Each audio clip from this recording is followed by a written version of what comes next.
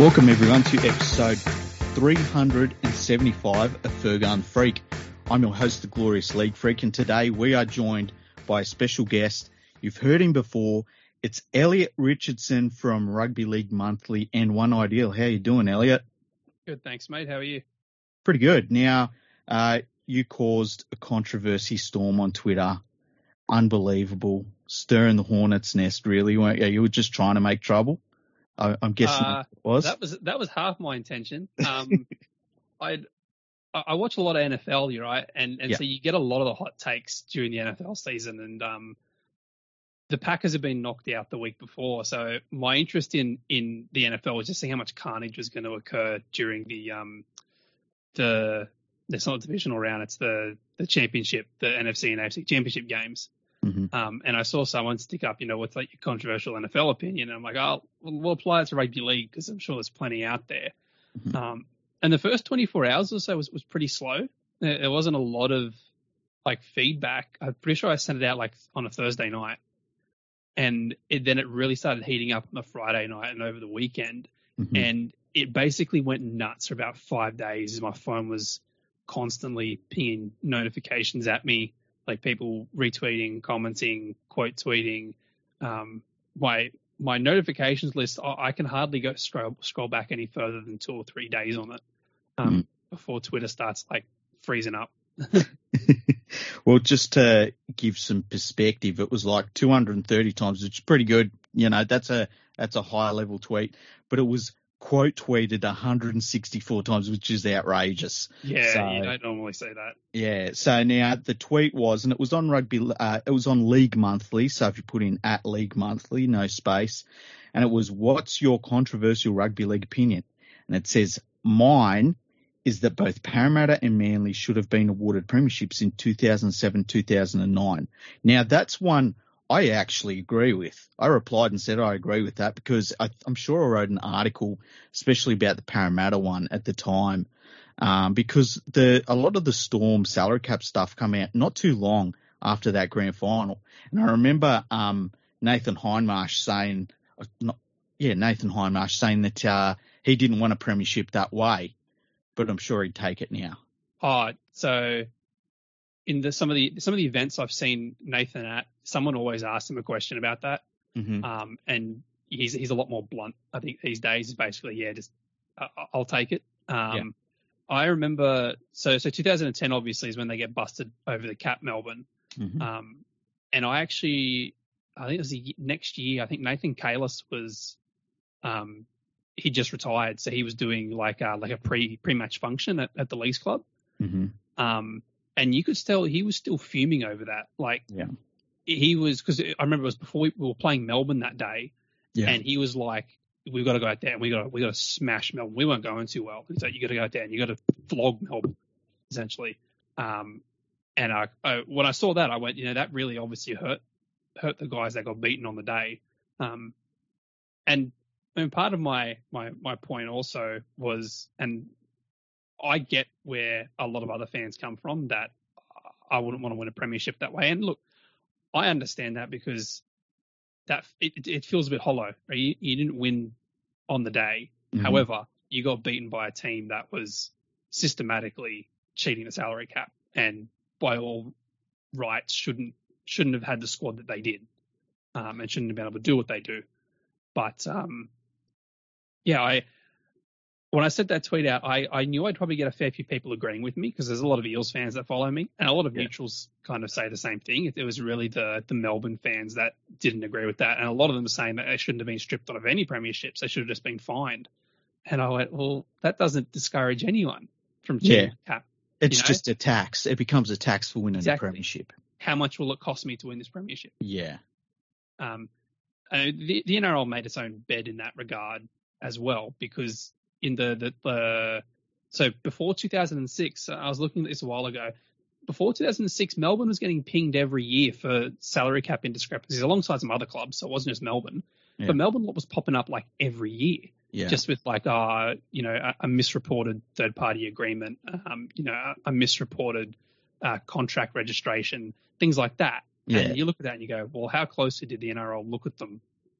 Because they only got caught because a disgruntled former employee went to the press, which is actually how Parramatta got caught in 2016. And almost every club that gets caught is caught that way. I'm pretty sure the same thing happened to the Bulldogs. It's never the NRL that catches anyone over the cap. It's the clubs essentially dobbing themselves in.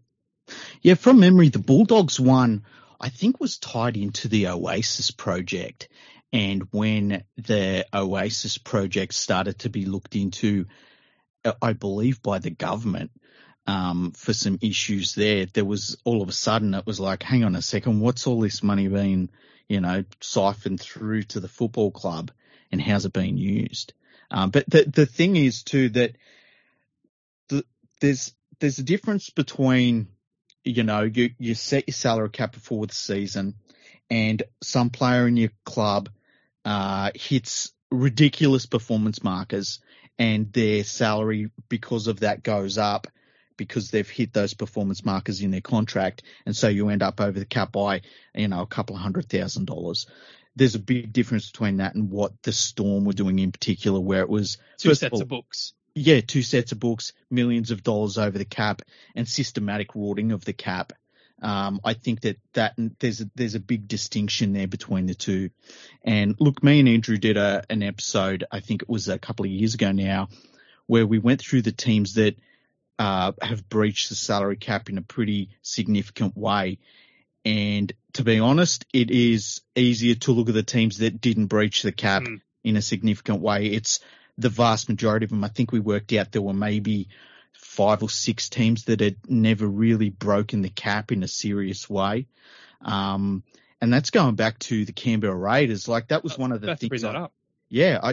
Andrew talked about it. He replied to this tweet and he was saying, well, the Raiders should lose their 1990 premiership. And it brings up something interesting about the Parramatta Eels one, in that I think at the time, coming out of a grand final loss, you would say, no, I don't want to lose. I don't want to win the premiership by almost default because it was taken off the other team. I think as time goes on, that feeling dissipates, where I'm sure, as we talked about Hindmarsh and all that, they take the premiership now.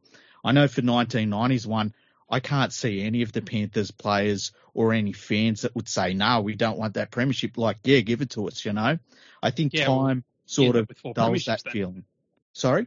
Yeah. I mean, you end up with 4 premierships. I think, the big thing, particularly for Parramatta, is the disappointment is probably what, at the time, you would have said, I don't really want the premiership in 2010.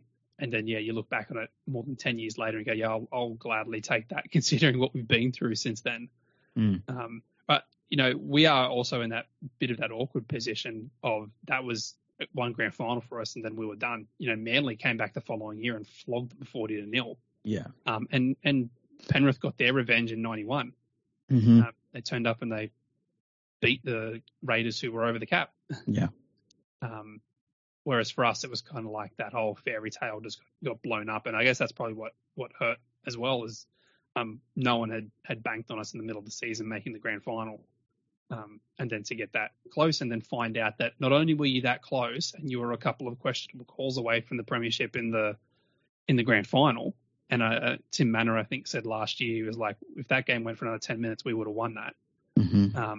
Which is a bit of a Vince Lombardi quote, though. They didn't beat us. We just ran out of time.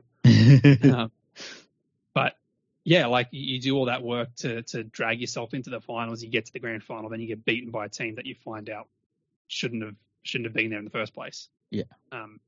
But the thing that has also come out is, and I think I spoke about this with on the Hypothetic Rugby League podcast last year, because we were looking at the Parramatta salary cap scandal. What would have happened if they hadn't have been busted for that?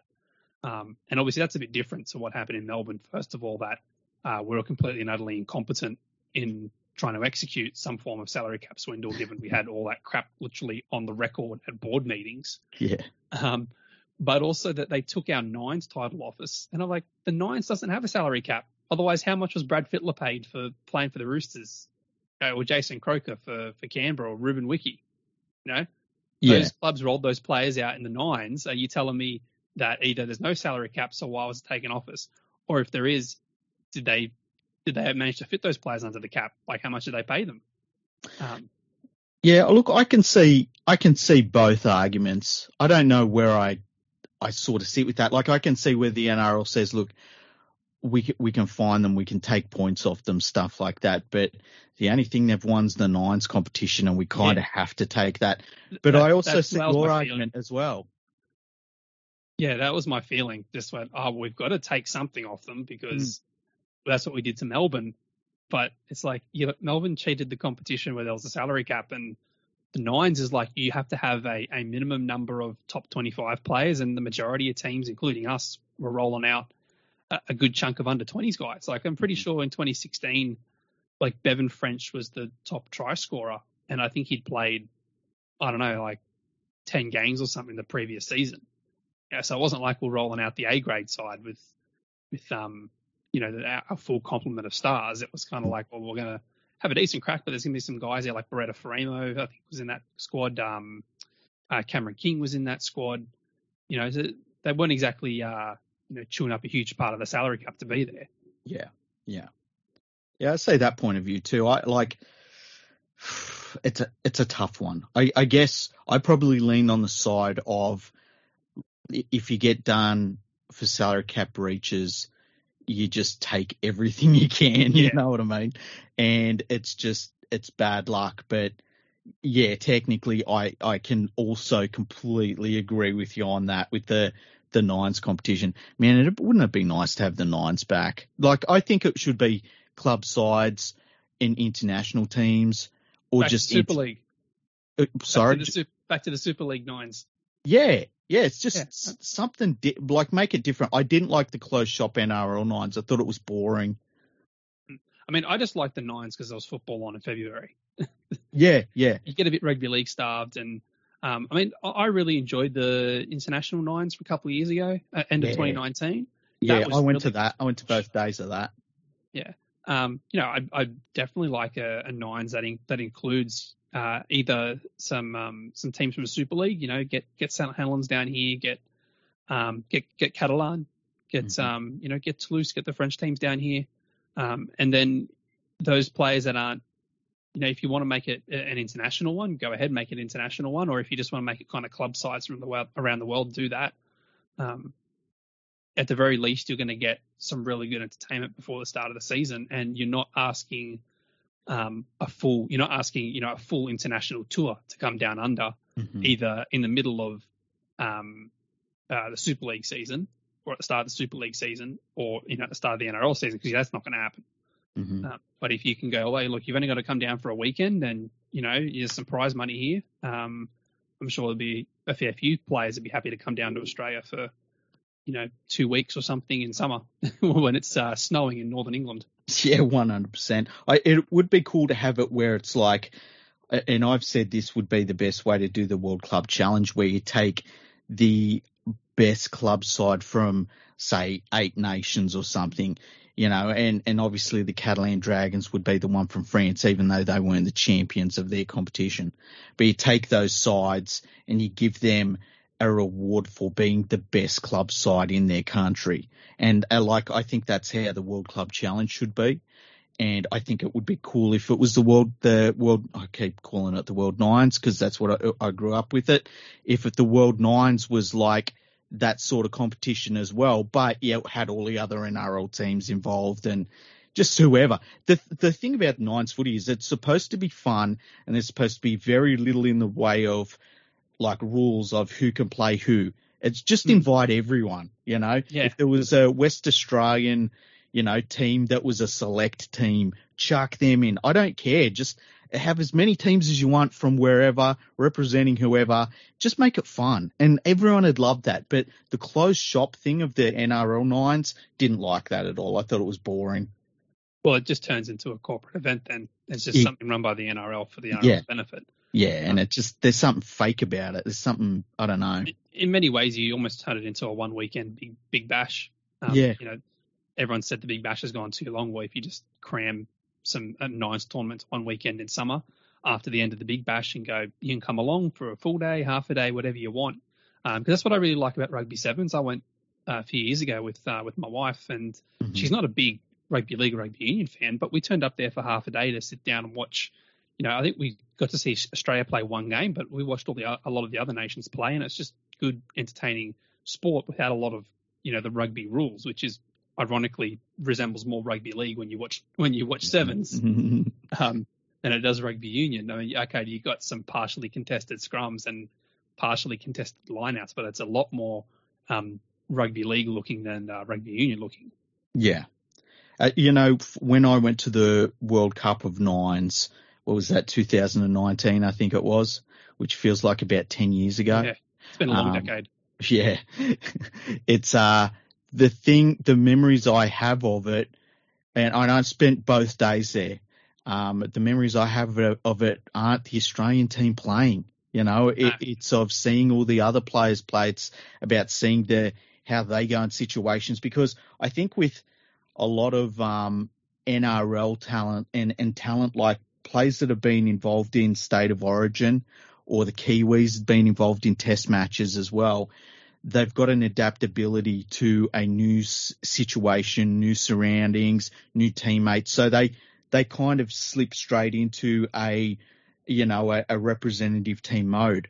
But then other teams, they haven't got quite that sort of regular sort of changes like that to their players. So you got to see players out of their element a little bit and things like that. And I thought it was really interesting. And that's what I want to see from Nines footy. I want to see something I'm not expecting. That's when it's fun. Yeah, I also thought that the Nines offered some NRL players the chance to play for Australia that otherwise might not. I mean, as an Eels supporter, watching Clint Gutherson and Mitchell Moses play for Australia, even if it's Nines, that was great because they wouldn't normally get that opportunity. I really can't see either of them pulling on an Australian jersey. First of all, given the Kangaroos hardly ever actually play. But second of all, the depth in the halves. Mitch had to wait for Nathan Cleary to go down injured and then kind of battle it out with Adam Reynolds. Unless Mitch has the greatest season of his career and significantly, wins the Dally M, I can't see them picking him for the World Cup later this year. So I like that aspect of it, that you got some players play a style of football that suits them, but otherwise they wouldn't normally get picked in a representative side. Yeah, true. I'm just thinking that, like, for Moses, he'd have to play the way he plays in the first 6 weeks of every season, the whole season, because he looks like a world beater in the first 6 weeks of every season. He's unbelievable. Yeah. And then it falls off. So what is the next sort of theme that you found in the replies? I think it was just kind of naturally everyone went from discussing the teams breaking the salary cap to like, well, maybe we should get rid of the salary cap. Why do we still have it? And I think, case in point is, okay, go look at England.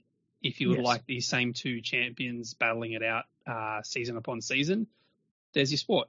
Go watch that. I'm a big Premier League supporter. I follow Liverpool, which obviously makes it a lot easier because my team's not battling relegation. We're not sitting mid-table. We battled for top 4 last year, but we're second again this season. And if you're not one of those top sides, it can get very mundane very quickly. Yeah. You've got the thrill every week of winning or losing or drawing, but you know that you're not winning the comp. You know what I mean? And in all honesty, for 16 teams to enter a competition every season and pretty much go, look, we're not winning it. That's not a competition you actually, I wouldn't say want, because the Premier League's the largest sporting competition in the world, but I think from a rugby league survival point of view, that's not a good thing. Like last season, I think there was something like 70+% accuracy in terms of tipping. Because of the new rules, it became pretty easy to know which were the good sides, which are the bad sides, and pretty confidently pick that the good sides are going to win every week. And I can see the argument against the salary cap as well, because it's only been around for 30 years, and rugby league in Australia has been around for well over 100. In that, some teams are punished because they can't retain a junior because they're worth too much now. And I think there's got to be more caveats built into the whole salary cap system. I'd like it to be completely transparent. You post the pay of each of your players. And that way I think you have a lot more faith in the system, because right now, myself included, there's not a hell of a lot of faith that the salary cap's actually being enforced properly. I'll go back to Todd Greenberg's time, and he basically said, look, if you don't dob yourself in and we find out, then you're in trouble. That's basically like, well, go ahead and cheat if you want to, because we're not really going to check it. It's only if you get caught that is a problem, which is a problem if you're trying to enforce a salary cap. The thing that, if I go back to 1989 when they introduced it, I would not introduce a salary cap, but I'd introduce a points cap like they have in the NRLW. Mm-hmm. So what they say, or what they've got, is a point system, and it's based on the number of rep games you play and who you represent outside club football. So I think it's like if you played Origin last year, this season you're worth 10 points. And every club has the same number of points that they do the same in the lower grades in footy in New South Wales. If you play A grade, I think your team has 100 points or something that they can fill up each game. So if you're playing against a side like Wentworthville, who could potentially go, hey, we're not going so well in Sydney Shield, but we could go win the A grade competition, it's preventing them from dropping their entire Sydney Shield side into A grade. Right? Yeah. Because if you're in Sydney Shield, you're worth 10 points. Yeah, yeah. So you apply that to the NRLW. You play for New South Wales or Queensland last year, well, you're worth 10 points this year. And if you played for them in 2020, you're worth this many points, and you go back like that. Or, you've played for the Kiwis or you've played for England. I think that's a much fairer way to structure a competition because it's objective. Your value of Brandon Smith, it might be different to my value of Brandon Smith, and it might be different to the contract he signs with the Roosters. And you can talk about the sombrero all you like, but if there's a clear, okay, Brandon played for New Zealand most recently, he's now worth 10 points. You go, well, you can't argue with that because it's the same for every bloke who's in the competition. But don't you think that would still force players? Like, say, you look at a team like Penrith, right? And I use them as an example because they have kind of gone from being a middling team to being the premiers in the space of 3 or 4 seasons, very quickly. And like I could see and they've also had a lot of players go into representative teams very quickly as well. You're still going to have players that they've developed under a cap and under a points cap system forced out of the club because of the points cap. I mean, at the end of the day, you're still trying to spread talent around, right? And, yeah. And you could also then build in the ability for points to be deducted from your total if you have players that you've had in the system, say, since they were in SG Ball or something. So you can still get discounts that way. And, you're still recognised for that, because if you're applying a discount for a monetary value, at the end of the day, you're still going to get players forced out, because Nathan Cleary, 25 grand off his contract is nothing now. Nothing. It would have been something 3 or 4 years ago. Yeah. There's nothing now. And it's the same with, Jerome Luai or Brian To'o, those type of guys, they're worth a lot of money now. And the salary cap dispensation the NRL hands out is pretty bloody poor. And like I said, they really need to increase the amount of dispensation they give the clubs that develop their own talent. Yeah. But in saying that, the whole point of a salary cap or even any form of points cap is to spread the talent around and to ensure that, you can drag yourself up off the bottom of the table and become competitive again. Even look at Parramatta in 2018. We picked up some guys like, we picked up Regan Campbell-Gillard at the end of that year in junior polo. We got them because their clubs are under a bit of a salary cap squeeze. Penrith took one look at RCG's contract and went, well, that's ridiculous. Yeah, we need him off the books, even if we've got to pay some of it. That's what Phil Gould does to a lot of contracts he signs to players. He signs them and it's like, great. And then 18 months later, he says, wow, that's a bad contract. Yeah. Can you take him off our hands? We'll pay you to do that. Yeah. It's worked out for everyone, really. Penrith ended up with a couple of good forwards. We ended up with a very good forward for, nowhere near what he was worth at the time. But yeah, so, if you've got some kind of talent equalization, otherwise, again, you're looking at the EPL. Like, I know Man City basically warehouses players. They go, yeah. How much you want? I'll pay you $70 million for him. You can come here and sit on the bench. And you've got other clubs in the mid-table going, I can't afford that, but I could do with that type of player. And everyone just shrugs their shoulders and go, that's the EPL for you. And they do it with a lot of young players too. And I think that one of the interesting things about their system is they do it with the top clubs just hoover up talent from all over the world and they'll mothball them almost. But then they also look at what they can get for those players on the transfer market. So you've got that third element on top of that as well, which, it's not good. It's just not good. It's becoming harder now because of Brexit. So you can't get players as young as they used to be if they're outside England. Mm-hmm. But I know Liverpool's academy, they've kind of used that as the way to get some extra wages out of players. So it's kind of like they'll develop maybe 8-9 Premier League quality players a season. But if you want to play for Liverpool, maybe only 1 or 2 of those will actually make it for the club. And the rest go out on loan or get sold, and they might get sold for £5 million. But, you sell 5 guys for £5 million, that's 25 million you've made, essentially, because your expenditure might be 1 or 2 million on the entire academy setup, But, getting back to a salary cap is, I think it would also, if you had a points cap instead of a salary cap, it takes some of the pressure off the young guys, because you're not going to, you shouldn't really be paying a bloke $1 million a season if he hasn't played a rep game yet. But do you think under a point, say you did have a points cap, I think with those young stars, they would still get paid big money.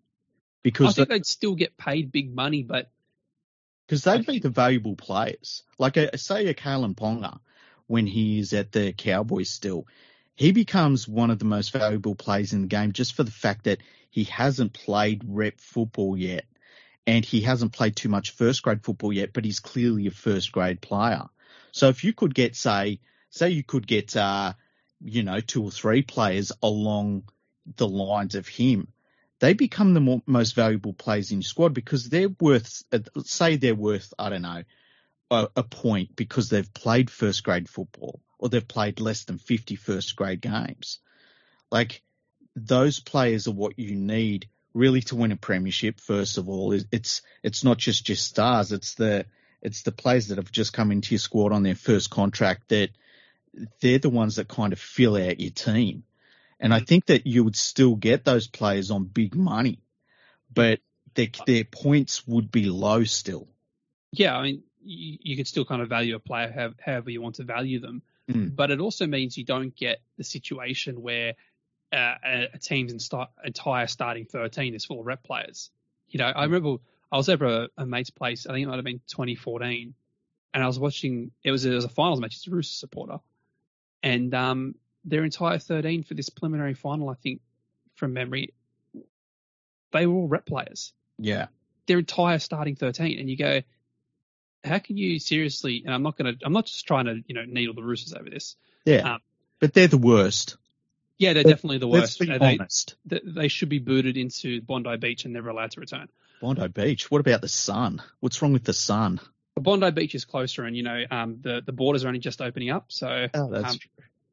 Nice and cheap solution is just Bondi.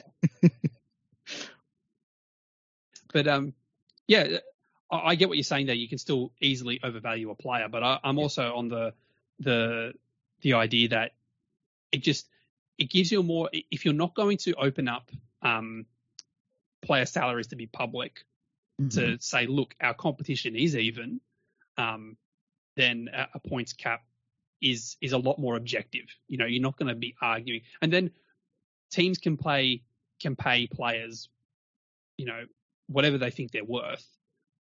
But you're also not going to then get in the position of, millions and millions of dollars being tied up in a couple of players and that then screwing your salary cap up. I think it also means that, I haven't refined the entire system, right? But I think you could also look at what's the maximum number of points a player can jump in a season.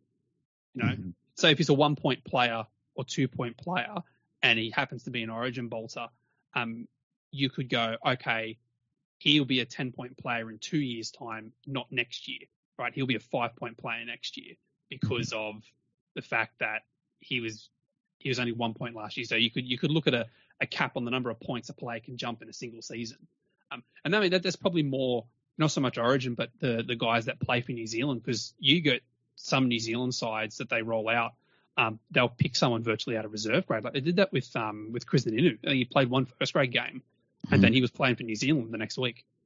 So that type of thing. Because like you said, if you're the Panthers and you all of a sudden have 6 players playing Origin after you had 1 player the previous year, that can cause a problem with your cap. And then, I mean, you can look at things like soft caps, and if you just wanted to keep a salary cap, look at a soft cap. So, in a 3-year period, you have to spend less than $30 million.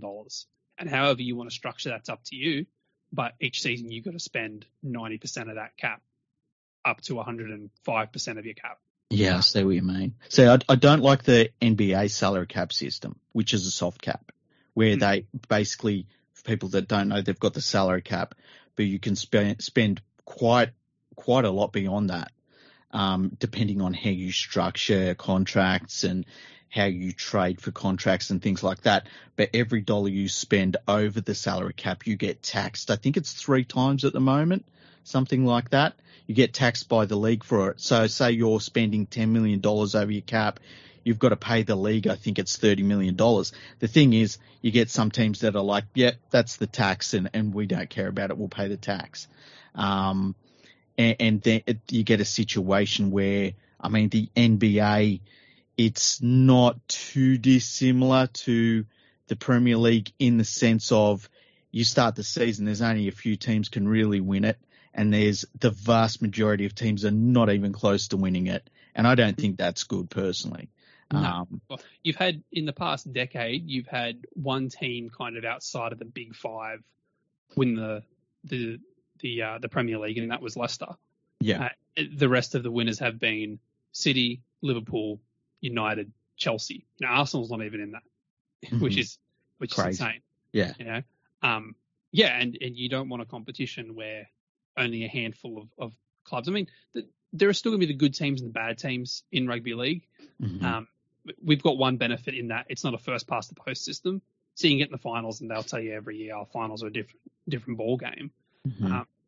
And it does even out, I think, a little bit in the finals, and we've got that ability where you can get the odd upset or the odd surprise from 8th spot making a preliminary final or something. But yeah, obviously removing the salary cap is not something you want to do in the NRL. It would very easily be exploited by, I think, the clubs that will benefit the most from that would be Melbourne, the Roosters, Brisbane, Souths, probably Parramatta and Penrith, and probably probably the Bulldogs too, with Phil Gould's connections. Because you look at those sides, they're either, in terms of Melbourne, and one's in town, and they've got a lot of sponsorship revenue down there already.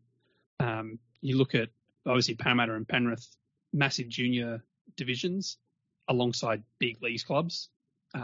Even if I know Parramatta's a leagues club, I don't think contributed anything last year. I think financially the football club made a profit. And then you've got Brisbane up there doing what Brisbane does, with their thoroughbreds and their mid-2000s salary cap dealings themselves, right? Take at the very least, you're given the illusion of even competition, even if they are using TPAs and the like. You remove the salary cap and then all bets are off, right? The Titans will probably disappear. So, I mean, when you look at a lot of the sides that got removed around either in the 80s or following Super League, particularly the 80s, it was financial insolvency. Yeah, they couldn't keep themselves running. They couldn't pay players. They couldn't pay this. They couldn't pay that.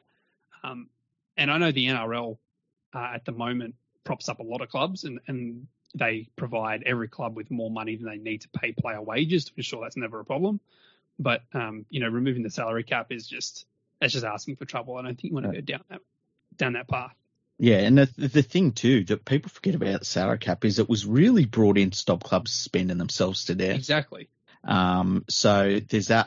I don't agree with having player salaries public. I think that's a private issue. And I've always said that from the very beginning. I think that there's there's one reason why you would want player salaries to be public, and there's probably 100 reasons why I wouldn't. And it's the reasons that I can't even think of that are probably the best reasons why player salaries shouldn't be public. Although I think that we generally get a very general idea about who are the $1 million players. Like we know Taumalolo, for instance, is on $1 million. We know that Cleary's on $1 million. You know, we know that Gutherson's on about 800, 850, maybe set. Like we kind of know whereabouts they are. Yeah. It's really the middle of the road players that you're not sure of.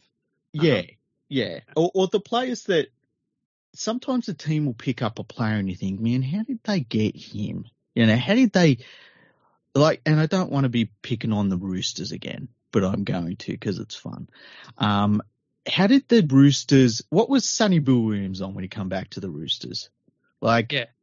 You know, and then we've had issues in the past where, you know, remember when Israel Folau was going to sign with the Parramatta Eels and the NRL said, well, no. They valued him higher than the contract we offered. Yeah, and I don't like things like that. No. And I could see where the Eels were paying him less. Like, I could see where Israel Folau was like, I will take less. The Eels are like, we're only going to offer you less anyway. And the NRL stepped in and wouldn't allow that to happen, and I thought that was wrong. Well, that was a face-saving expedition from the NRL after St George got Mark Gasnier back mid-season in 2008. And I thought that was wrong. 2010. Yeah, and they paid him like peanuts, and the NRL was like, oh, we can't have that happen again, so we're not going to let Parramatta recruit Israel Folau, which in the long run doesn't bother me. After seeing him in the past few years. Turns out fine. Israel, don't do that. Yeah. I'm going to do it anyway. Well, he's sacked. Well, there's a court case. I love the way that he there was like, I'm going to fight to get in the NRL. I'm going to fight. I'm going to Japan. See ya. Yeah. It's just hilarious. They're going to let me pay and they're going to pay me. Yeah. No one really knows who I am over there anyway. It's weird. He just disappeared. It's very strange. But yeah, look, I think in the past the salary cap hasn't worked as well, and I think that that's been a function of how small the NRL salary cap was at times. Like, it's weird to think that I think that when it first came in after the Super League war, everyone was trying to get down to something like 3.25 million, which is like, on some teams that's 4 players. It's 3 in Manly. Yeah, and that's crazy to think about. Now we're up to, like, I think at the moment it's around about 10 million. It's close enough to 10 million. And so I think that to rort the salary cap by huge amounts now, like, you're obviously going out to, say, 15 million, which I think that becomes really apparent. And I think when you look at that and you look at the fact that all clubs their player salaries are covered plus $3 million, and you look at them as from the business side of things, where a lot of clubs would be saying, well, you know what? We don't really need to spend huge amounts more because we can be really financially solvent under the current system we've got. And I think that when you add that to all of the teams that have been in the finals, apart from the West Tigers, and all the teams that have won NRL premierships or have been in the grand final over the last, let's say 13 years or so, I tend to think the salary cap works pretty well. And I might be in the minority there. And I understand you can look at some teams and say, man, that looks a bit weird. But I think for instance, for Melbourne, I think that Craig Bellamy is an anomaly, right? I think he is. His winning percentage is over 70%. It's the best. I'm pretty sure it's the best of all time. Of all time, yeah. Now, I think he's the main anomaly at the Storm. And I'm not taking away what they did with the cap. But I think right now, if you put another coach in charge of that Storm team, I think they finish 5th, 6th. Like, they've got some really good players, but I think he gets the absolute maximum out of them. I think for the Penrith Panthers, I think the anomaly there is their junior system, you know? And I think that with the last 2 years, what we've seen out of those clubs, I think that another anomaly has been some other teams copping some pretty bad injuries, and the change in the rules just happened to kind of play into a lot of the strengths of the Storm and the Panthers. And so I think that mainly last year, where it was just a 2-horse race, really, at the end of the day. And we saw the South Sydney Rabbitohs get into the grand final, and they did extremely well. But they had a bit of an X factor in their side too, with Cody Walker's a magician. Adam Reynolds and Walker had been together for so long. You've got the beach sprinter at hooker, who's been, there's so many different things that come together. I think. Sorry, go on. Yeah, I think when you look at particularly recently, I agree. There's not really a side that you look at and you go, well, how are they legal? Because I think, the more that you increase the salary cap, the harder it actually gets to cheat it, because you've got to go so much more over to get an advantage. Whereas before, when I think when Melbourne cheated the cap, it was at $5 million. So you spend an extra $1 million. I think the base salary was like 70,000 or something, or 60,000. Okay, they weren't handing boats to those players, but spending an extra $1 million is a huge advantage, right? That's 20% of the cap that you're over if it's $1 million on top of $5 million. Whereas now, if you tried to go $1 million over the cap, that's 10%. Yeah, and the thing is too, let's say the cap's 10. If we found out a team was spending $11 million, it wouldn't be great, but it's not like they're destroying the competition. I feel as though if it was, say, $750,000 over the cap, a fine would probably be fine for that, and that's a whack. You take that back, as you say. They probably take some points off them, whatever stage of the season it is, saying you're over the cap for this period, we're going to fine you and take some points off you, but you won't get playing for no points like Melbourne. And if they won a title, I could see them just stripping it, because I think that's pretty much the standard the NRL's now set. Yeah. Pretty much saying, if you win a competition and you're over the salary cap and we catch you, you're losing that premiership. I can't see them not doing that after the Melbourne decision. Yeah, they have to. Otherwise, it's what's the point? Like I said at the start, what's the point of enforcing a salary cap if you then allow a team to get the premiership? I would guess that in the participation agreement between clubs and the league at the moment, there's probably a percentage of the cap that is put in to those contracts that they say, like, if you're over this amount percentage-wise of the overall salary cap, then it becomes the real repercussions, because they do have the fines for if, as we talked about earlier, if, say, a player goes on some incredible run from being a rookie and all of a sudden they're playing test footy and it's like, wow, we've had him down for being $100,000 player. Now all of a sudden, with all of his bonuses, he's up over, $250. But yeah, look, I think that if you broke the cap now, it would be so outrageously obvious. But then again, you look back at them Storm teams, and it was so outrageously obvious, So. Pretty much the entire Queensland and Australian spine. Yeah. In that side, alongside a pretty star-studded forward pack as well. Yeah. And then Greg Inglis and Israel Folau in the back line alongside those guys. You go, how did we not think they weren't over the cap? Yeah, the quality of players that they had. We were all young and stupid. Exactly. Yeah.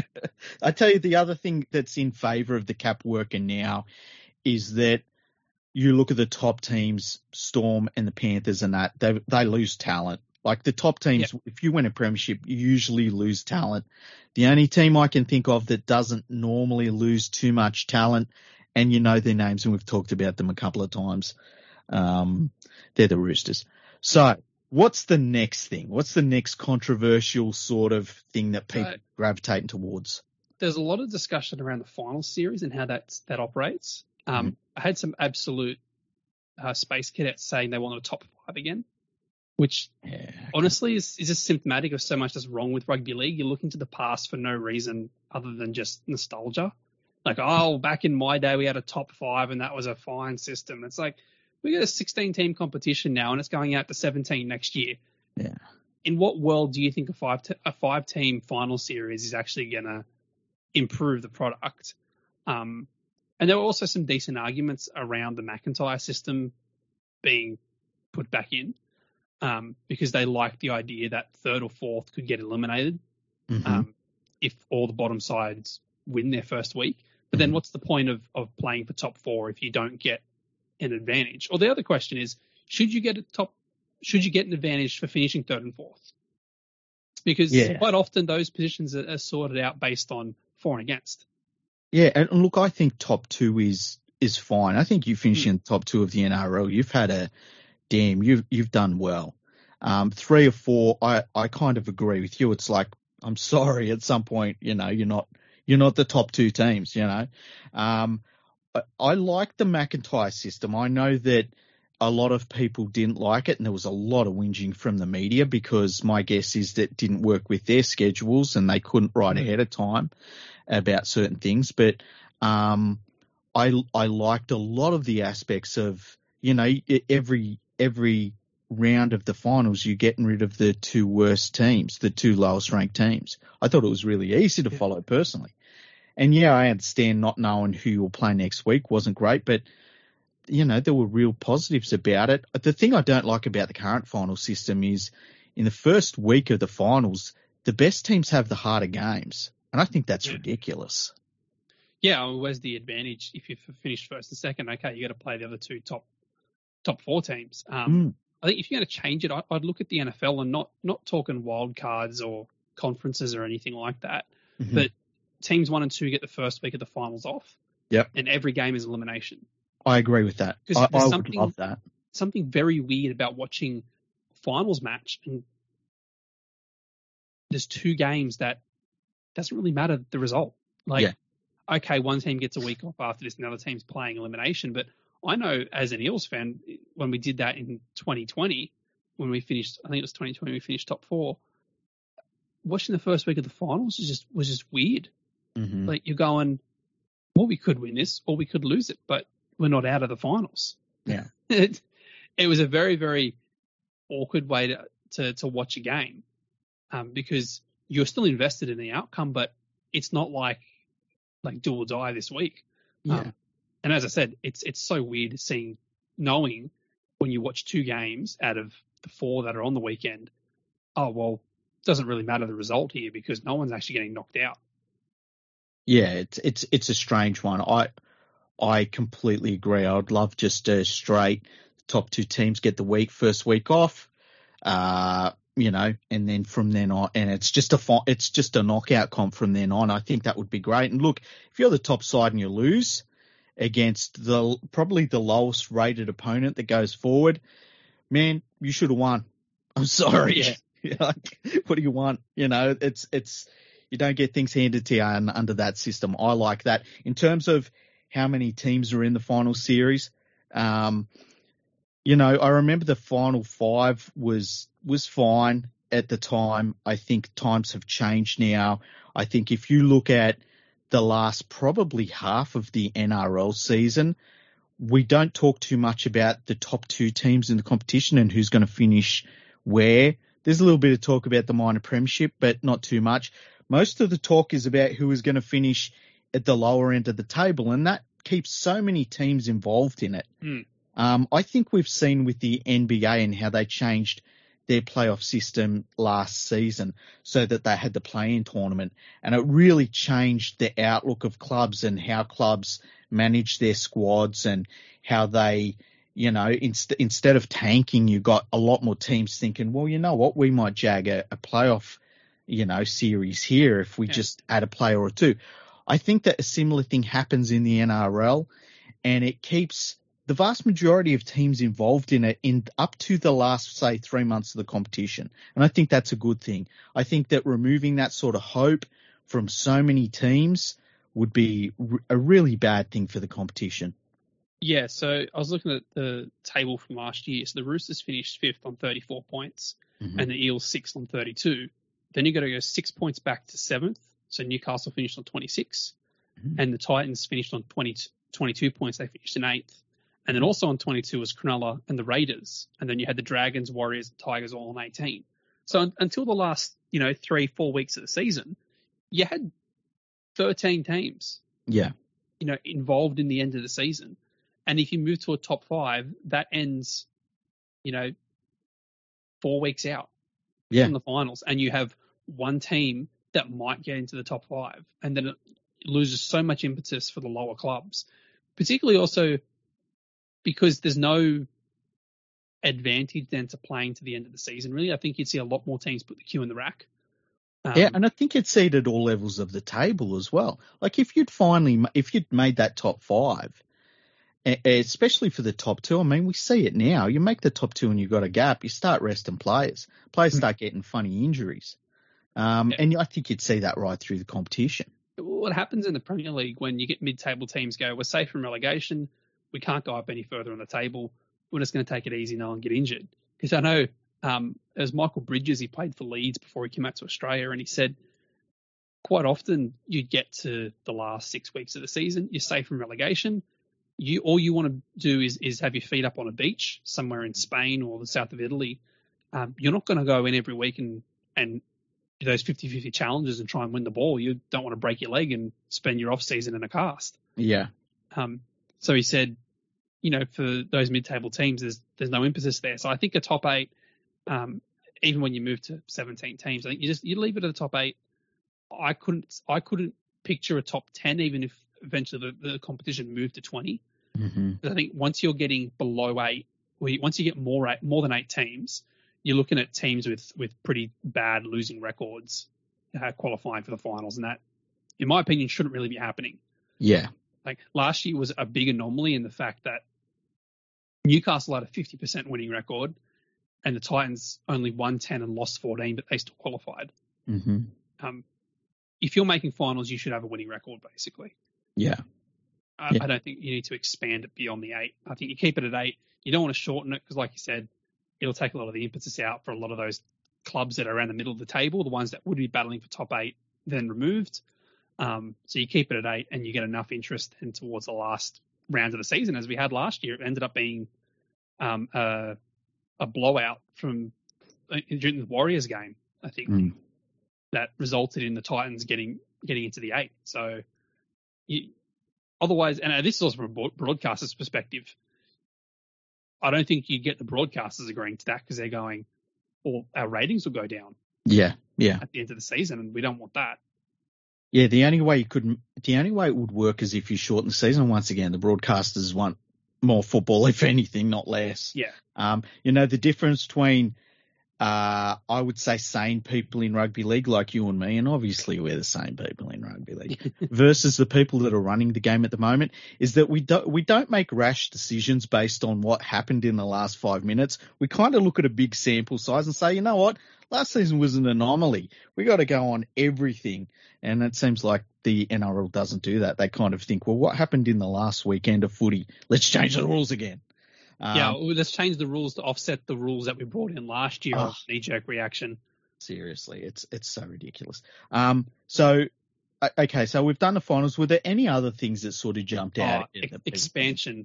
Expansion's always... I think whenever you bring up rugby league, in any form of discussion context, expansion we brought up. It's like a rule of footy. Yeah. Right? You go anywhere and someone's going to bring up Super League. They're going to bring back the Bears.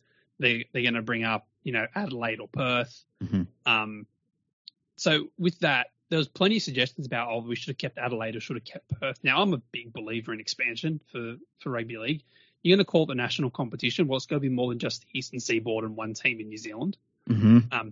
But I can also see why they shuttered as many clubs as they did at the end of Super League, because the game didn't have the financial stomach after it burnt through so much cash in such a short period of time the previous 3 years. So trying to get teams to fly to Perth and come back seemed ridiculous, but it's being done in the AFL and it's being done in the A-League, and the A-League is worth nowhere near what the NRL is. Yeah. So, if they can manage that, I'm sure we can manage that. And I mean, if you want to just go to Adelaide, well then the trip's a bit shorter. But also you see that you've got fans there. When they take Origin there, those games sell out. The idea of bring back the Bears, that's just dumb. Yeah, I agree. I honestly, it grates me whenever you get someone getting up and going, well, you got to bring back the Bears. I'm like, no, you don't.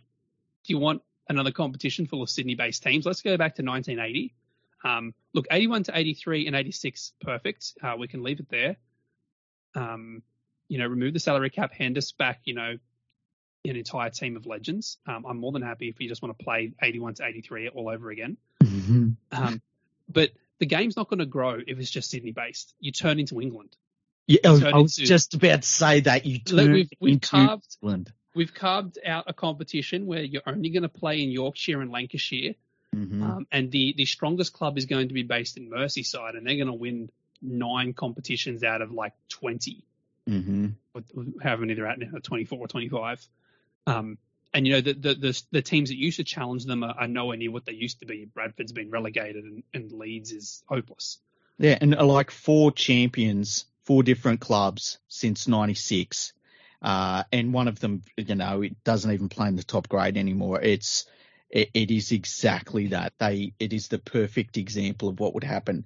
What happens when you don't expand? And thank God that in the 80s, even a little bit before that, the authorities in Australian Rugby League knew we had to expand the competition because, man, it would be a sad, sad competition if we hadn't. Yeah. And the funny thing is in England, the team that's challenging St. Helens is Catalan from the south of France. Mm-hmm. The team that got promoted was Toulouse. Mm-hmm. It's not the English teams that are getting promoted or challenging the best team in the competition. It's the expansion sides. And I think you even have to look at it from a Sydney-centric point of view. Is okay, the Tigers, it's not 1908 ananymore. Mm-hmm. You don't need to call yourself Wests if you're based at Leichhardt and Ashfield. Yeah. There's not a lot for rugby league to gain by just staying there.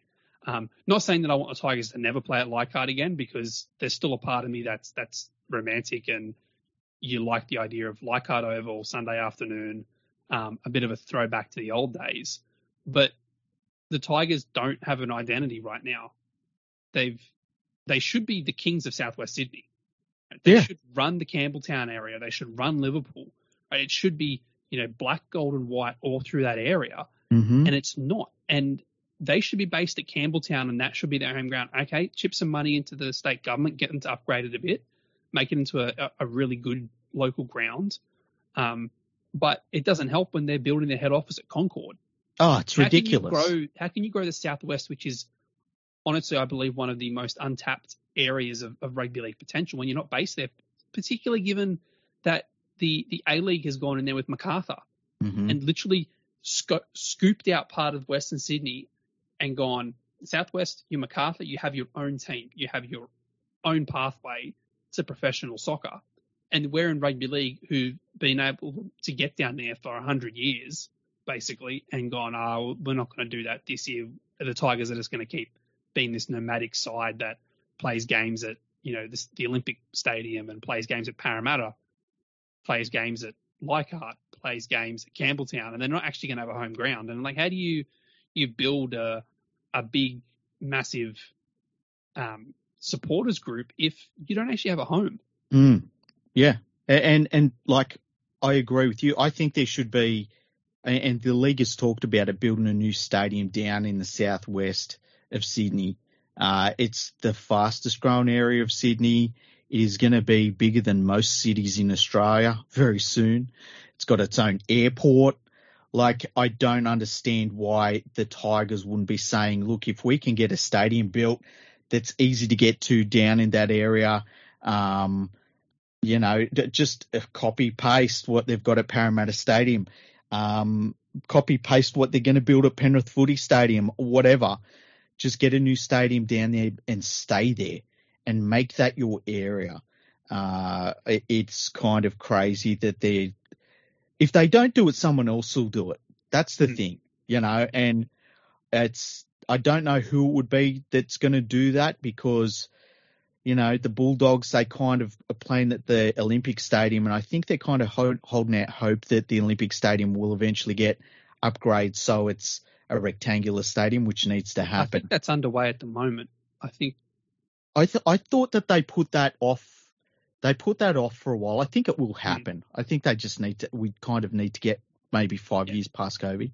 Yeah. But, and they've also got Belmore that they still go back to. And I kind of see that as that's what the Tigers could be looking at. You know, you build your nice new big stadium in Southwest Sydney. You play out of there most of the time, and then you have it back to Leichhardt for a couple of rounds a year. So you still got the Balmain side of the mergers happy. You still get the fans going, I still want to go to Leichhardt and watch the footy. But let's be honest, Leichhardt's a relic. Yep. There's still wooden bench seats there. There's still the hills and stuff. It's great to look at football there, but it's not a modern stadium that $1 billion game should be playing out of. So if you want to play a couple of games there a year, fine. But your home should be a big modern stadium that is easy to access from not just the local area, but people who want to come from interstate to watch games, or if you've got a transit area around the stadium that it's easy to access. Because I know Leichhardt's not particularly, commuter friendly. Look, I've never been there, and that's why. Because the idea of going to a footy game, and look, I have to drive a good hour depending on the traffic. For Sydney traffic, it's between an hour and 3 hours. You never know. Yeah. But to then search for parking and then to sit on a hill, that doesn't appeal to me. I'm sorry. And I love rugby league. I really do. But I'm just not going to do that. I've got better things to do with my time. So... And that's why I haven't been to Leichhardt Oval. I'm just not going to do that. I'd rather go to a Parramatta Stadium where I know I've got parking. I know there's all of the good food facilities. I know they've got plenty of toilets. I know they've got plenty of seats with all great viewing. I know if it rains, I'm not going to get soaking wet. That's what people want today. Yeah. So my dad says the same thing whenever he hears commentators crapping on about, sitting on the old hill. And he's like, the old hill at the SCG was trash. Yeah. He's just like, you had to fight with people to get a spot, right? People would take your spot and, they'd get hammered and they'd be a pain in the ass. And that's what sport was in the 70s and the 80s. You had Cumberland Oval with a dirt track around the field and the grandstand that should have been condemned long before it was burnt down. You shouldn't have that as part of your stadium, right? I get that people want the nostalgia of, I can still go to an old ground where all the legends played. Like, I'm not saying you have to knock Leichhardt down. I'm just saying you either upgrade it or it doesn't become a feature of your schedule anymore, because it's not what the new generations of fans want to sit at and want to watch. We've all got gigantic high definition TVs, right? We can all order pizza for the price of parking.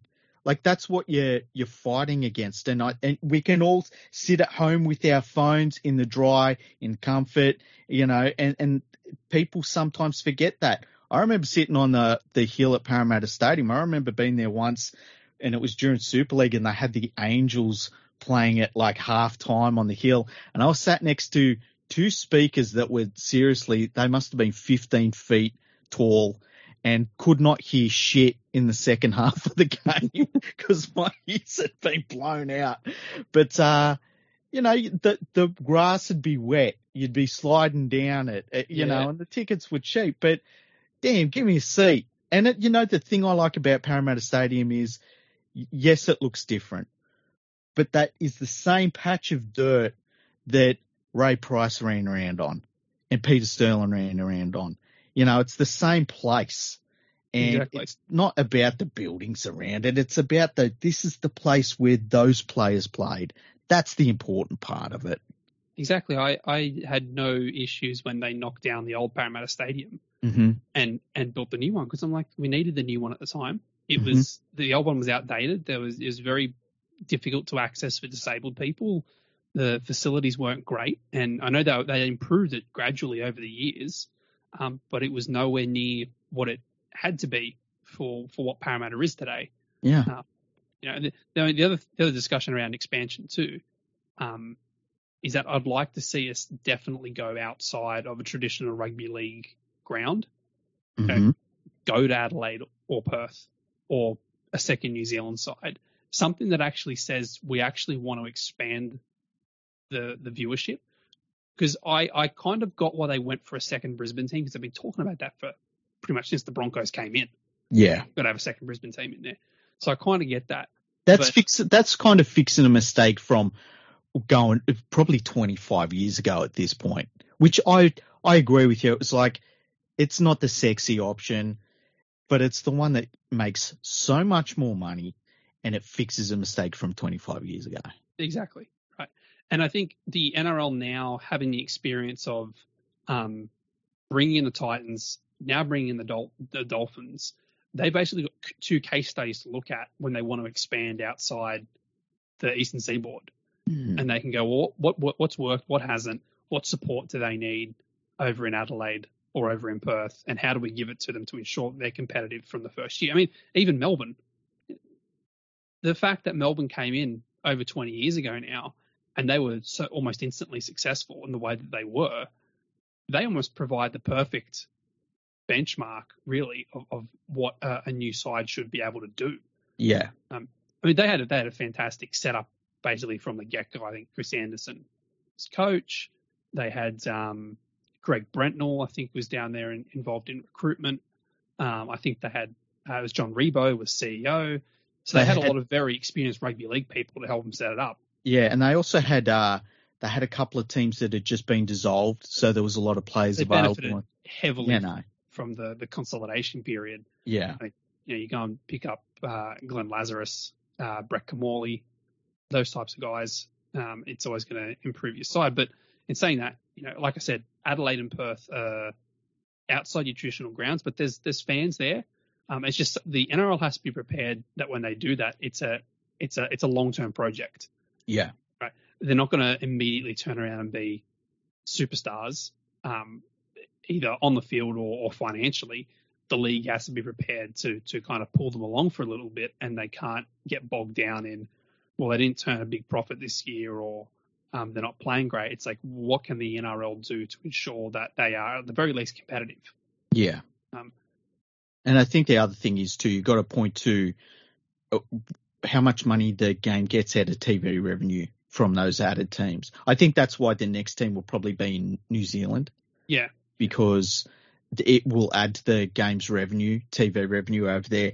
And I honestly think it will help the New Zealand Warriors. Oh, 100%. When they get some competition.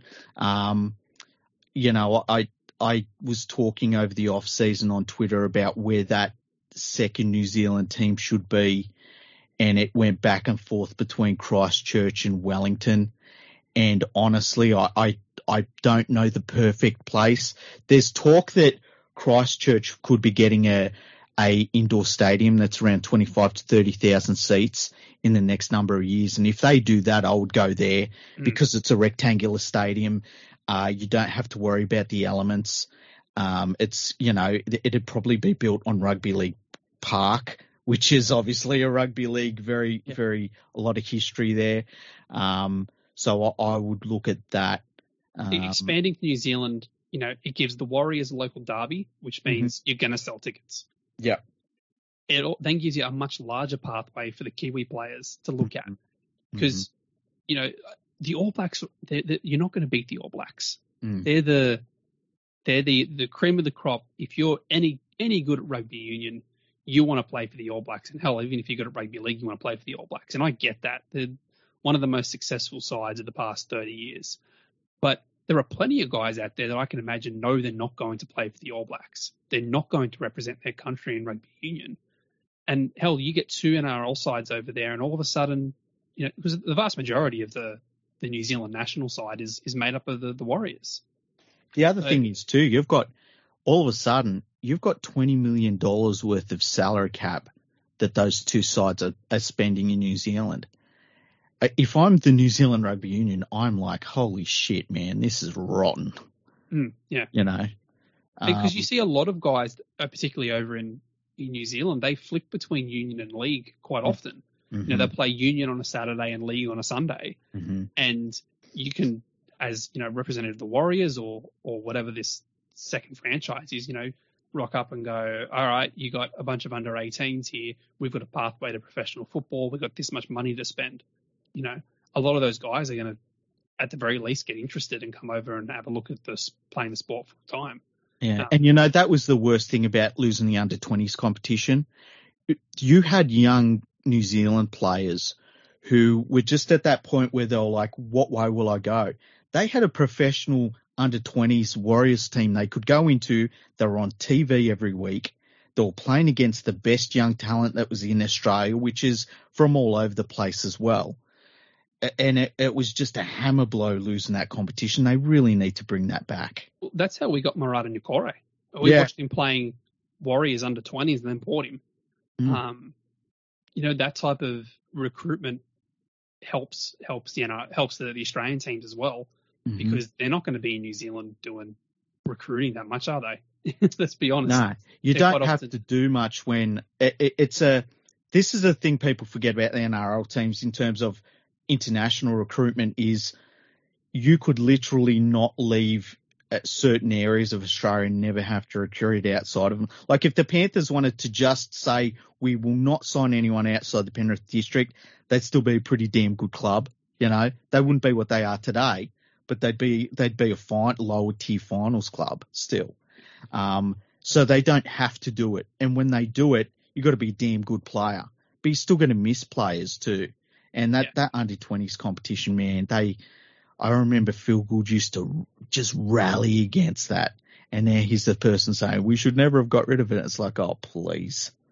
Yeah, the under-20s to me was like an interesting kind of experiment. I felt it did put a little bit too much pressure on the players that were playing there.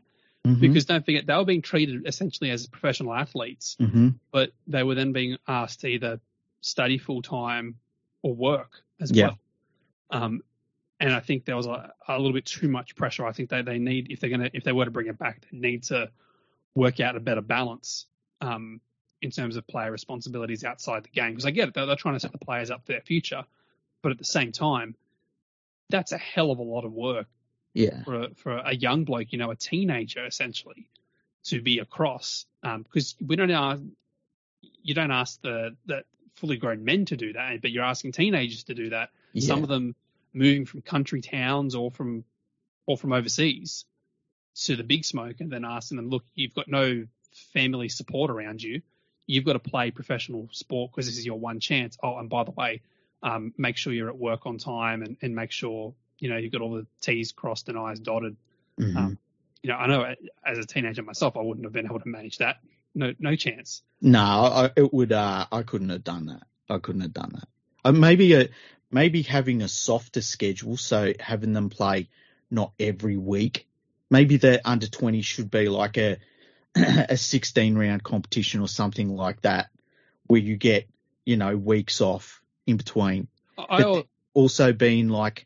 Also having social caps in place, where,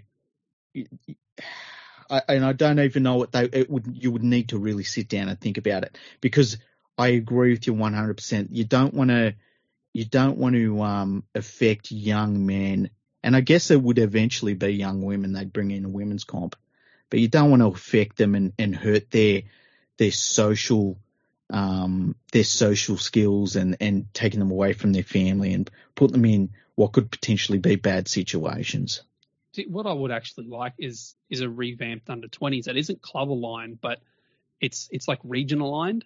Oh, I'd love that. I mean, you combine Parramatta and Penrith into one junior system, essentially, and then you've basically then got not quite a college system, but you can then develop a national competition that's split up more kind of evenly, where each club isn't being asked to supply 22, 23 young players every season. Yeah. They might only have to supply 10 or 11, but they get that lower grades experience, but it's a much more rounded national competition. Yeah. The under 20s is almost like, well, how did the New South Wales Rugby League run for 100 years? All right, let's do our new version of that. And it's like, well, you had your under 23s, reserve grade and first grade. And then you kind of went and bastardized it with under 20s, but they were playing the curtain raiser, which meant your reserve grade was off playing at Wenty Park on crap, essentially. See, I didn't mind that.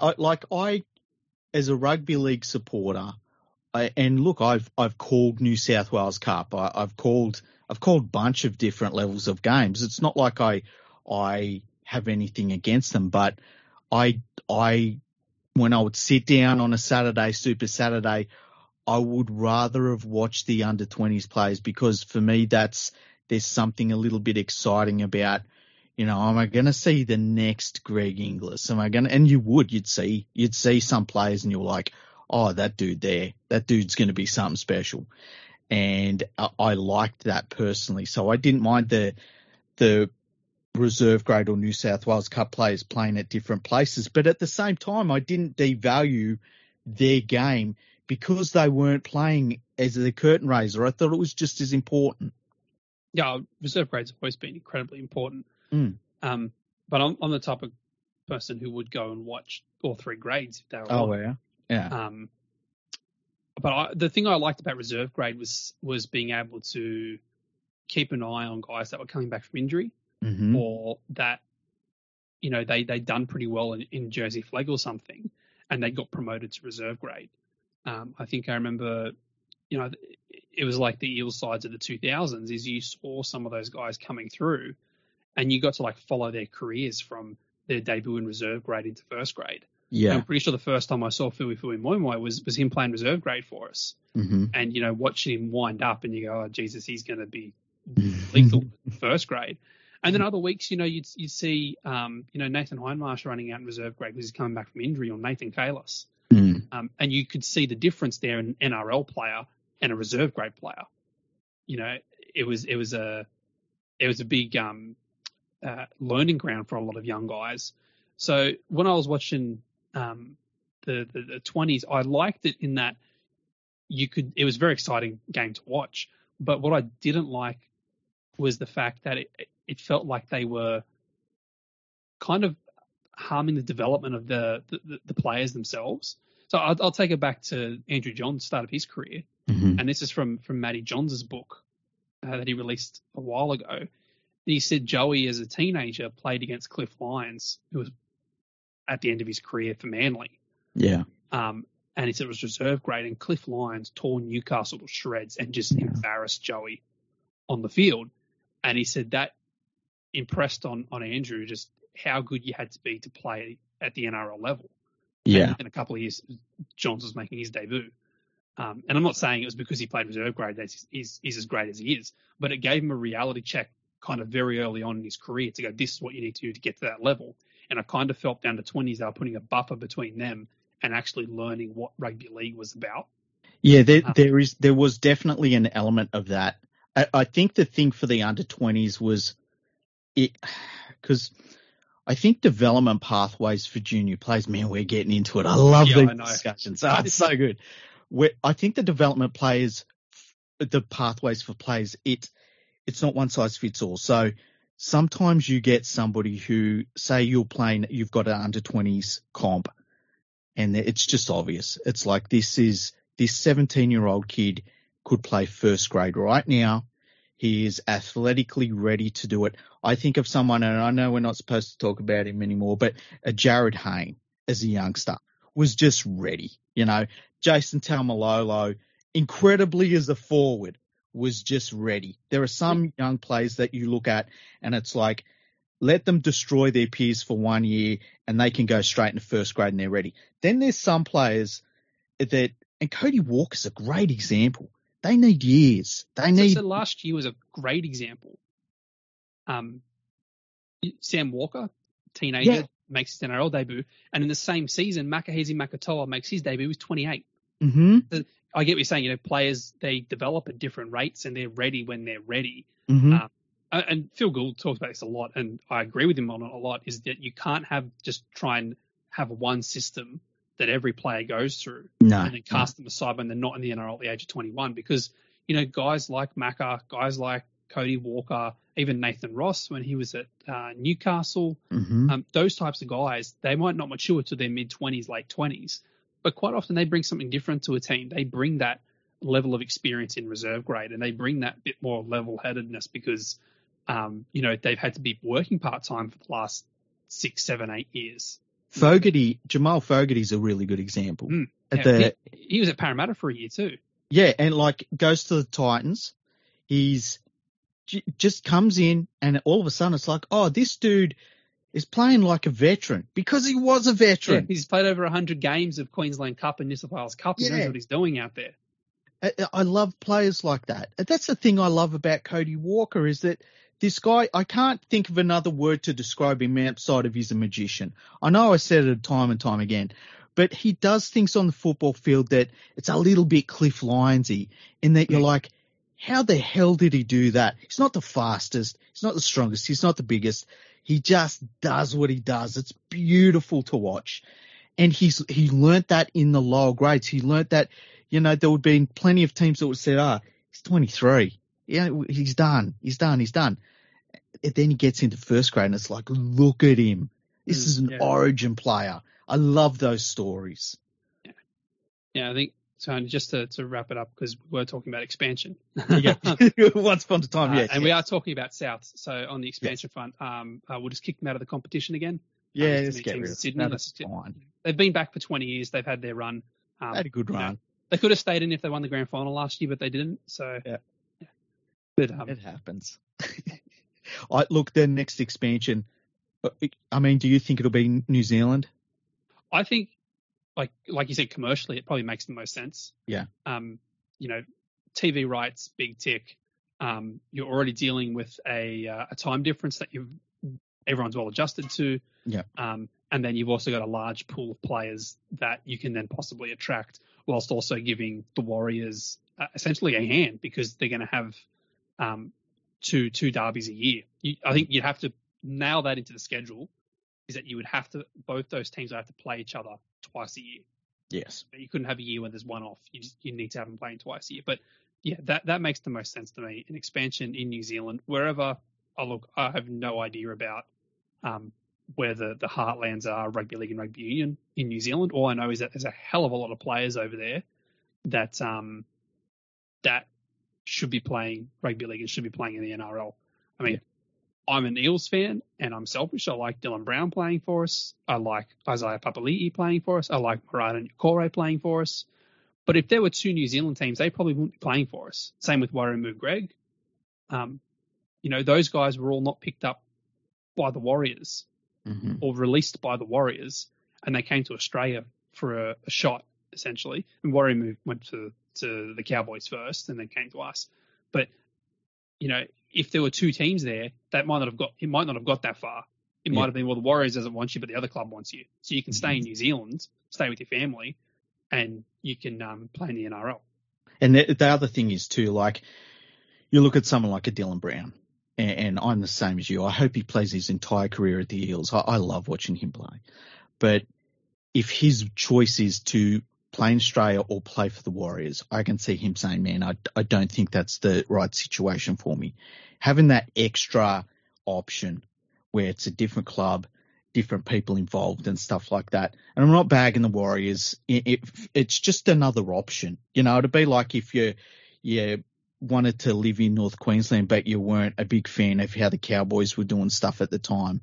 It's just having those extra options will be great for those Kiwi players. The thing I like about the next expansion step for rugby league in Australia, or the NRL in particular, I should say, the next one's going to be a true expansion of the competition. We've ticked all the boxes now. We're good for the base. Now it's time to go elsewhere. And no matter if it's New Zealand, if it's Adelaide, if it's Perth, they need to get rid of the Pirates name. The Pirates name's ridiculous. Got to call them Quackers. If it's PNG, bring back the Rams. The Rams are good. The Rams are a good name. Hey, I've just ordered a Rams shirt actually. So, oh really? That's very cool. Yeah. Steve Mascord's been selling them, so I grabbed one. I thought that's gonna be fantastic. But there's something about that Adelaide Rams name. It shouldn't work, but damn it's persisted. It has. I mean, bloody Dennis Fitzgerald and Jack Gibson wanted to change Parramatta to the Rams in the 80s because Gibson obviously big fan of the NFL and looked at the St. Louis Rams. They were blue and gold, and they didn't kind of feel that eel really fit look they were going for, but thankfully they got talked out of that because I like having an Indigenous name as part beautiful. of our club. It just encapsulates the colours beautifully. But yeah, the Rams just seem to fit in a sporting context, which is so weird when it's just like it's a sheep with horns. Yeah. What are you doing here? But yeah, it just fits particularly for Adelaide. Yeah, there's something. It's very, very strange because I remember when they announced the team names, and obviously a lot of the Super League teams are very Americanized names, but there's something about that Adelaide Rams name. It just feels right. And I agree with you. They would have to be the Adelaide Rams. I would hate to see the only way it could not be the Rams is if it was the Adelaide Sharks. And then it's like, well, that's, that's pretty, and it fits in well and stuff like that. But Perth cannot be they've got to be the Quokkas. Just an adorable, angry little quokka, like trying to be angry, but it's just so cute.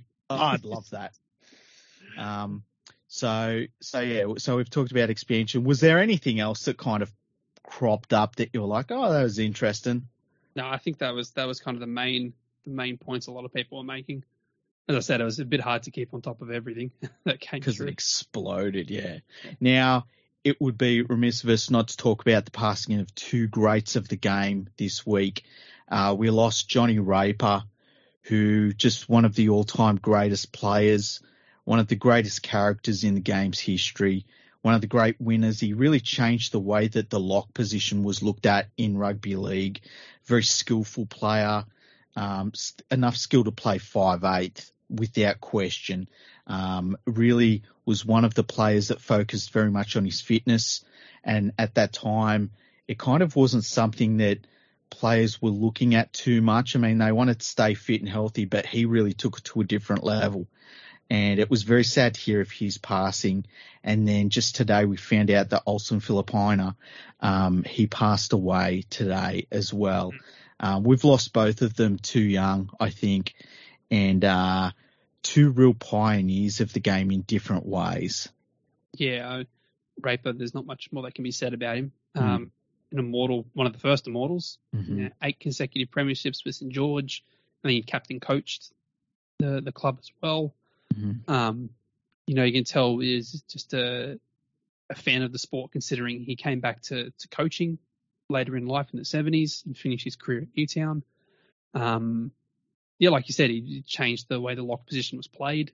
In many ways, the lock positions kind of changed back to the way that Raper played. That very skillful big body in the middle of the field, who's got a big engine. But I mean, he was part of that St. George side that really they were going to be the fittest team in the competition. He was the fittest of the lot. You don't have the type of career that he did in the era that he did and play for as long as he did if you didn't look after yourself. And of course, Olsen Filipina, trailblazing Polynesian and Māori player for Balmain, Norths and East. So I don't know, he played for East until I was looking him up today. But I think he had a season there. Yeah, there was a point in the late 80s, early 90s where basically everyone had to play for Easts at the end of their career. When you look at the lineage now of Olsen, and you look at we've got a huge number of Polynesian and Pacifica and Māori players. A lot of them probably aren't here if he didn't kind of become the first player to do it. And, clubs can't get enough of players from that heritage these days. But for him to do it in the 80s and, stare down racism like he did in a very tough era that he spoke about a couple of years ago when his book came out. But also just that I think I might have written it in my newsletter this week or something. It's something about staring down the mortality of a lot of the guys that I didn't grow up watching these players, but I grew up hearing stories about them and seeing highlights. I mean, we've also got Steve Mortimer's not doing too well in hospital. Royce Simmons is battling with some issues as well. Yeah, his diagnosis that he's announced this week. Being particularly, even though I'm an Eels fan, hearing about Steve Mortimer was tough because I remember talking to my grandfather and people of his age a few years ago about Mortimer and Sterling, and to look at what's happened with Steve and you go, those types of players they are literally getting old in front of us. and it's funny, even though I'm not even 30 yet, and I can remember as a kid looking at highlights of these players and seeing him interview, and I go, oh, they don't look that old, and that's where your brain remembers them from. And then you see, like, I saw them interview Steve Edge, like, during the week about Johnny Raper, and my image of him is nothing like what he looks like now. Yeah. And I spoke to him a couple of years ago, but I only spoke to him on the phone. Yeah. But my memory from him is like the early 2000s. Yeah. I think it might have been 2006 when there was like a 20-year reunion of the 86 grand final. He wasn't part of that team, but they just had like a Legends thing.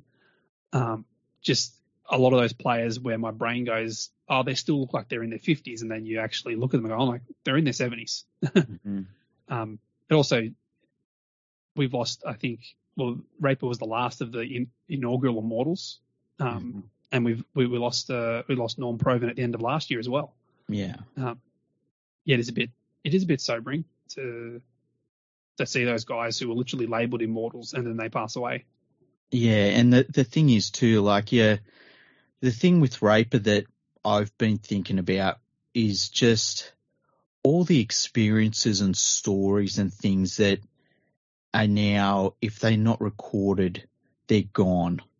And, that I guess that's the thing about players and people like him is that, as long as we remember them and we remember the things they did and their character and, I never saw Raper talking without a smile, without a bit of a cheeky, he always seemed like he was about to say something cheeky. And it was always, he was one of those people that whenever you heard him speak, it was like you were learning something. It didn't matter what he was talking about. And, as long as you remember those parts, like that's immortality. That's, people in 200 years in rugby league history will talk about the Provens and the Rapers and the Gasniers and players like that. And that's their immortality.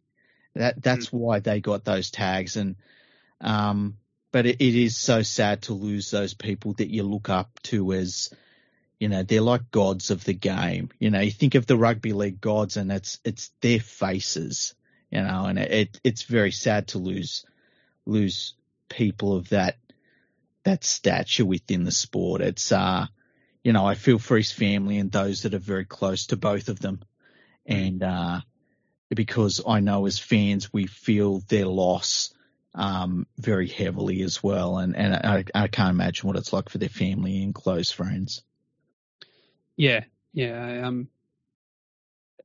It's when you look at those guys from the 60s and 70s and even the 50s as well. When I'm growing up, they're still quite involved in the game, and it's almost like sometimes they drop off from the news cycle and the like as they get older, and then we kind of only hear about them when they're sick or when they've passed away. And like you said, those greats of the game are going to be spoken about in 100 years from now, because they are immortals and they will kind of always be remembered by the game. And I also think a big part of that is the fantastic work the NRL's done with their Heritage Museum as well. Like, you can go in there I think it's Moore Park, and you can look at the teams that Raper played in and then see his name there on the honour board as well. And also I think, I'm not 100% sure on this, but his name would also be up there at the SCG. I'm not sure if they've got an honours board up there for the premiers, when the grand finals used to be held there. I'm pretty sure they do. Yeah. I have a feeling they do, because I think that I've seen something with Clive Churchill's name on it, and I was like, man, just to see that board would be, Yeah, I mean, that's part of also that bit of history. His name's etched in stone there. It's engraved up on, and we could move. We could never play another game at the Sydney Cricket Ground, but it's always going to be part of his legacy there. That he represented Australia there, and he represented the Dragons there, and he also represented New South Wales there as well, even if it was before the Origin period.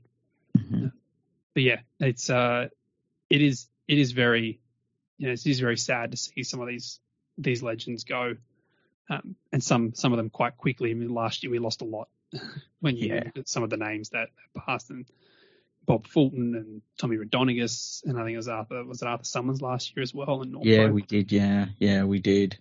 It's rough, but man, it's part of life. It's not It's not a fun part of life, but it's part of life. Every journey has an end, and man, what a journey that those two legends had. Now, where can we find you? And tell us, because you're doing so much this year. I'm really excited about all the projects you've got going. So tell us all about them. Yeah, so you can get my usual written stuff at rugbyleaguemonthly.com. But the two things I've launched this year is a daily news podcast that goes every Monday to Friday. So it's up about 5 a.m. I don't write it at 5 a.m. and record it. My wife would kill me. So I'm writing it the night before. But it's basically your overnight fix of rugby league news condensed to within 5 minutes. So if you need to catch up on, scores or, general rugby league news, you can grab it there. That's called the Rugby League Daily, and it's not just Australian football; it's around the world. So you're getting updates from the Super League and from the Championship and what's happening in France and around in the different countries that play rugby league, because there's not a lot of news that actually cover anything outside the NRL or England. Yeah. But there's so much actually going on in the rugby league world. Another thing that is running is on YouTube. It's called the Extended Bench, and that runs twice a week, Monday and Wednesday at the moment, it's mostly just season previews for each club. So each week I'm doing 2 clubs. I'm up to Cronulla and the Raiders next week. Mm-hmm. But I'm also throwing in some rugby league history. So there's one up at the moment on the Super League War. Trying to simplify that into 10 minutes is good luck. I've done it. It was a pain in the butt, but I did it. And I got a well done from Steve Mascord and the guys at Rugby League Digest. So obviously I must have done something right. Didn't get anything horribly wrong. And I've also done one on French Rugby League and it's collapsed during the Second World War. Mm-hmm. So during the season, it's going to be more looking at analysis. Once the season starts, analysis of what's happened on the weekend, playing around with some animation, because I can't use footage from Nine or Fox unless I want to get copyright strikes. Mm-hmm. So we're looking at some animation there, as well as I've just got some really rugby league nerdy stuff to look at. So I know we spoke earlier about Craig Bellamy. So I've got a video coming out about him that he literally is one of the greatest coaches of all time and the greatest coach of the modern era when you look at winning percentages. So I got a whole pile of graphs and stuff to come out of there. So it's busy. Yep. So as I said, rugbyleaguemonthly.com is all the written feature-length articles, Rugby League Daily podcasts, wherever you get your podcasts, Apple, Spotify, Google, wherever you want, and the Extended Bench, and that's on YouTube. So you can just search Extended Bench. Excellent. And of course, One Ideal, who we can never forget. Yes, One Ideal, which is going to be cranking up as we get closer to the season, particularly with the NRLW, because we have our inaugural side. Yeah, I've seen some really good content out of the club from the NRLW team. Really awesome stuff. I wonder how I would be received if I opened up an account on One Ideal. I feel like it would be halfy. Maybe I shouldn't do that. Look, thanks for coming on. We'll have you on during the year as a regular, so just be prepared. No worries.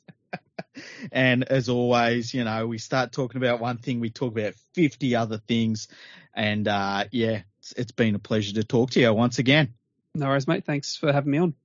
And for everyone that's listening, make sure you subscribe to my Rugby League Monthly. Check out everything that Elliott does. Check out Elliott Richardson on Twitter, and if you Google him, I'm sure if you Google Elliott Richardson Rugby League, all sorts of cool stuff will come up. So don't leave the rugby league off, because Elliott Richardson's also the name of the Attorney General during Watergate. So if you just search Elliott Richardson, you're going to get all this stuff about Richard Nixon and Watergate. I've done that before. That's hilarious. Yeah, so make sure you chuck in the rugby league part, please. And thanks for listening, and we'll talk to you very soon.